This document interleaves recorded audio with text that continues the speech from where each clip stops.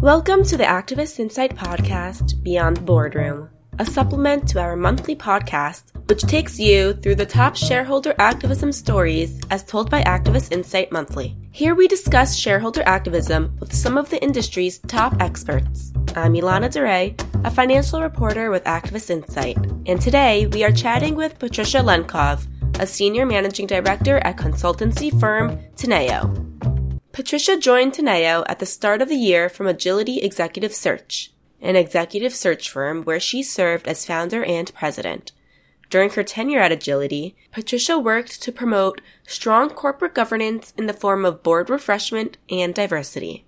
According to Activist Insight Governance, only 25% of all directors for S&P 500 companies were women as of January 1st. An even smaller percentage of women chair S&P 500 boards, representing just 3% of the total. And just 5% of current CEOs in the S&P 500 are female.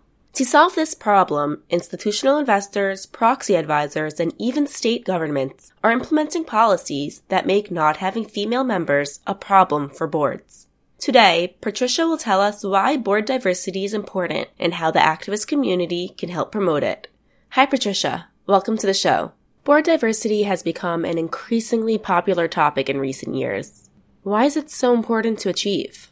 Well, thank you for having me. I think board diversity is important because diversity in general is important. So it's been proven that diverse groups make better decisions. Boards of directors make decisions on an ongoing basis, and having diverse perspectives around the table, looking at problems and questions that boards have to deal with, makes for a better decision-making process. It's been shown that, for economic and social reasons, it's the right thing to do as well. You get more innovative perspective, and again, it improves decision-making. Many corporate boards today are still very male-heavy. What are some challenges with finding diverse candidates? You are right. Boards are, in fact, very male-heavy. I think the number in the Fortune 500 is about 80, maybe 79% male, 21% female. And when you go down into smaller companies, it's actually a lot less women, a lot more men. So we've been talking about the diversity for gender diversity for sure for years. It's been a glacially changing process for a variety of reasons. I think, the challenges are a few. So birds of a feather, for example. So we like to be with people who are like us. So that, historically has meant that boards have recruited people that were like them. Men recruited men. Also, historically we've seen that CEOs were the only ones who were considered, good board directors or appropriate for the board. So women have not been CEOs and therefore they have not had an opportunity. That's changed now, and it's changed for a variety of reasons, not the least of which is that board directorship is a tough job. It requires a lot of energy and a lot of commitment. And as a result, CEOs don't necessarily sit on they definitely don't sit on boards as they used to. So you could be a sitting CEO of a company and sit on, a couple, 2, 3 outside boards, even more on occasion. And today the number is 0 or 1. So CEOs cannot sit on that many outside boards. And therefore we look for other skill sets, other experiences like finance people, marketing people, etc. So the other thing that has prevented and has made it difficult for women is there's an idea that to get on a board, you need to already be on a board. It's like a catch-22. So everybody needs to start somewhere, and companies need to be willing to look outside, the usual suspects for people who may have less board experience, or they may have not-for-profit board experience or advisory board experience, to give new people a chance, for a seat at the table. The other thing I'll say is one more reason. Most director appointments are through recommendations. So you have to sort of be known amongst the circle. Actually, only about 30% of board seats are filled through an executive recruiter. So it's usually who do we know? And who we know tends to be people like us and not necessarily diverse. So I know a common solution has been to initiate quotas. Do you think that will drive the diversity we need? So that is a big debate, and I am not 100% sure it's the right thing. I have sort of pros and cons for that. So quotas, and of course, that which gets measured gets changed, and they have been having quotas in Europe for many years. So Norway started in, I think, 2004 and didn't work out exactly as had planned. But I think, the idea of having quotas is coming about because everything else hasn't necessarily worked as well as it should. So we have had in several states in the United States, we have voluntary quotas that people don't even know existed. So we've talked a lot about the California quota recently because it became law. What people don't realize is California had a soft law or a voluntary quota for the last 5 years or so, which effectively didn't do much, which is why I think the heat got turned up and they decided to go to a full-blown legal quota with financial, payments if you don't comply. So do I think quotas are good? I think it does a disservice to women in some cases because the perception in the boardroom can be that you got on because there is a legal quota and you're not really qualified. So that's what happened in Norway. They ended up having to put 40% of women on boards and they didn't necessarily have the pipeline or enough qualified women. So because they had a quota, they put on, a ton of women who weren't necessarily completely ready. They called them the golden skirts because they put them on many boards. And that sort of backfired because, again, they didn't have a pipeline. In the United States, we have definitely a pipeline. There are tons of qualified, ready women. It's not a supply problem. It's a demand problem. So I think, anything that moves the needle is good. This California situation, the jury is still out as to whether it's going to be a positive thing. At the end of the day, what do you want? You want diversity, which is going to lead to business results. So at the end of the day, the jury's out whether that's actually going to happen or whether there's going to be a lot of fighting and companies may be relocating out of California to avoid this issue. So complicated situation with no easy answer. What are some other solutions that may help increase board diversity? So I think awareness is very important. I think, first of all, we need to define diversity in a couple of different ways because we're talking these days a lot about gender diversity. But of course, we have ethnic diversity that's important. We have age diversity. We have geographic diversity, diversity of experience. And I think the catch-all term that's being used now is cognitive diversity. So at the end of the day, no matter what kind of diversity it is, you want people who think differently in different ways and attack problems, in different types of ways, by virtue of their whatever the diversity may be. So other ways are, of course, getting it on the agenda. People have to talk about it. They have to become aware that sitting around a table with a board that looks exactly like you does a disservice and suboptimizes your business. And by the way, is not exactly motivating to your employees or customers. And I think today, customers, of course, institutional investors are far more aware of this and are questioning this. 10, 15 years ago, we didn't talk about this. So we talked about diversity, but it was like lip service. Oh yeah, it'd be nice to have one, and now we know that one is not enough. One tends to be viewed as a token and doesn't necessarily make a difference in the way that, the conversation needs to be changed. So I think becoming aware, I think the soft quotas, so the UK has a soft quota. They say it's called the Lord Davies report, and it came out, about 5 years ago, and it said that 25% of boards in the FTSE 200 had to be women, and it created a huge change, and it wasn't a law, it was a request with no consequences. It was a voluntary compliance, or it was actually a comply or explain. And as a result, I don't know exactly the number in the UK now, but it's changed dramatically. So there's far more women on boards than ever. So I think, couple of different things. I think women also need to advocate for themselves. They need to know that they're deserving of the seat. Not all of them, and it's very important because it's not everybody who gets onto a board just because, I like to say, they have a heartbeat. You have to be qualified. You have to be an expert in your field. But I think women also need to step up and figure out how it's done. And it's up to us to learn how to play the game by the rules and make sure that we do get this seat at the table. I know ISS and Glass Lewis both committed themselves to issuing recommendations based on board diversity. Do you think that will make a difference in the long term? Yes.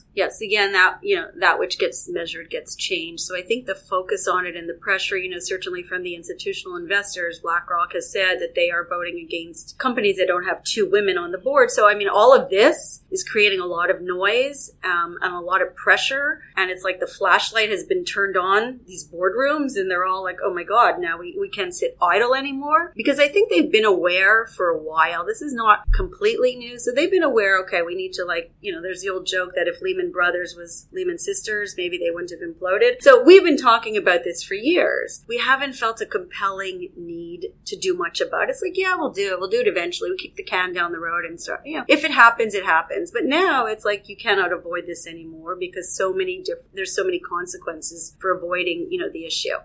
What about the #MeToo movement? Has that done anything to propel diversity in the boardroom? Has it changed corporate culture at all?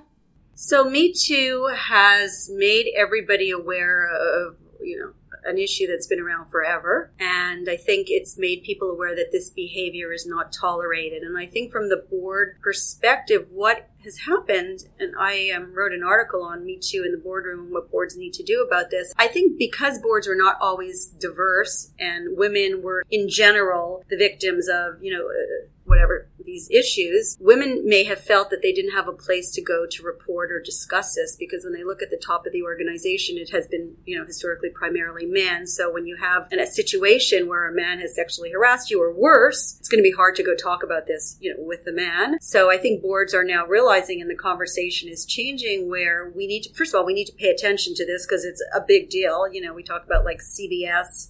Every day there's a different situation with a different CEO. And, a lot of them are obviously, very prominent. I mean, CBS was the first Fortune 500 CEO who was involved in a situation like that. So I think the conversation is elevated now because of the consequences. I think it's on the agenda. I think boards are sensitized. Whether they like it or not, it's there, and they need to do something about it. And they need to keep their private opinions of whether it's important or not to themselves, because it's no longer going to be tolerated. How can activist investors help drive diversity in the boardroom? So, of course, activists should and could include women on their slates, and I will say that the best of them do that. So there are those, not all activists are created equal. There are those that realize the value of diversity, whether it be gender or ethnic or even age or geography. They realize that at the end of the day, this means better decision-making and better returns and better results for the company. So as activist investors, or any investor, you want what's best for the company at the end of the day. What's going to yield results? The best activist investors realize this and are putting women on boards. I think historically they have not done this. So we can look at, for example, and I don't want to point fingers, but Carl Icahn, I pulled out some numbers that are available publicly as of, this was from 2016. He nominated 42 people to fill 94 board seats at public companies ranging from eBay to Herbalife, and that was in the past 5 years, and not one was a woman. So, that's one extreme, and then there's, of course, others who are doing this regularly and appreciate the value. So I think,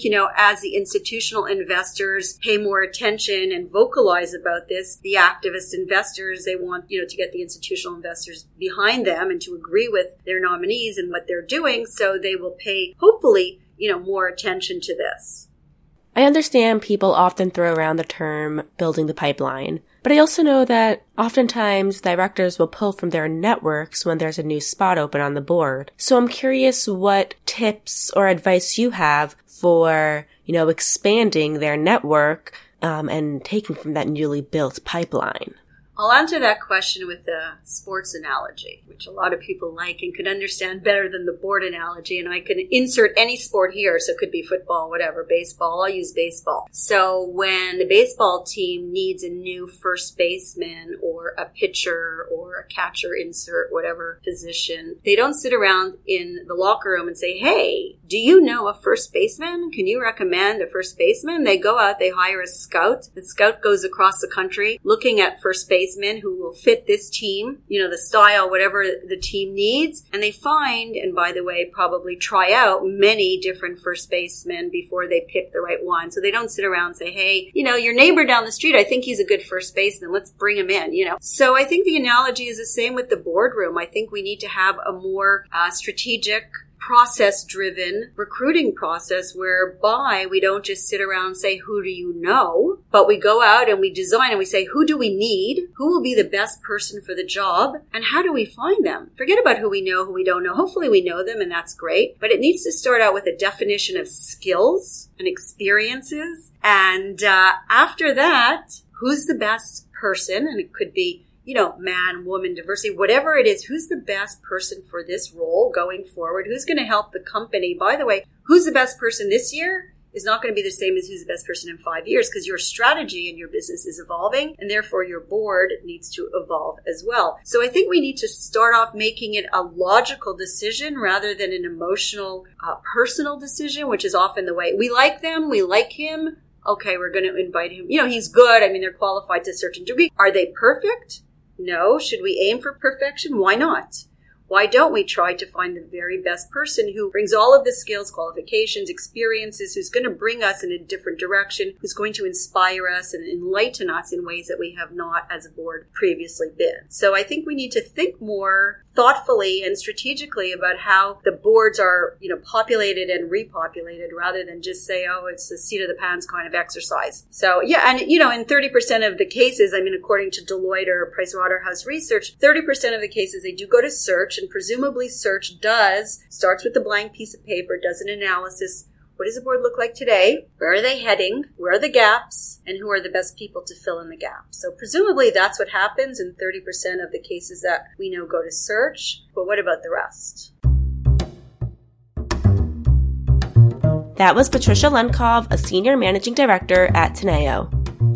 That's it for this episode of the Activist Insight Podcast, Beyond the Boardroom. If you would like to join us on a future episode, or if you have any comments or questions, please email press@activistinsight.com. Please do rate and review the podcast on whichever platform you are using to help others access our reporting. I'm Ilana Zaray. Thanks for listening.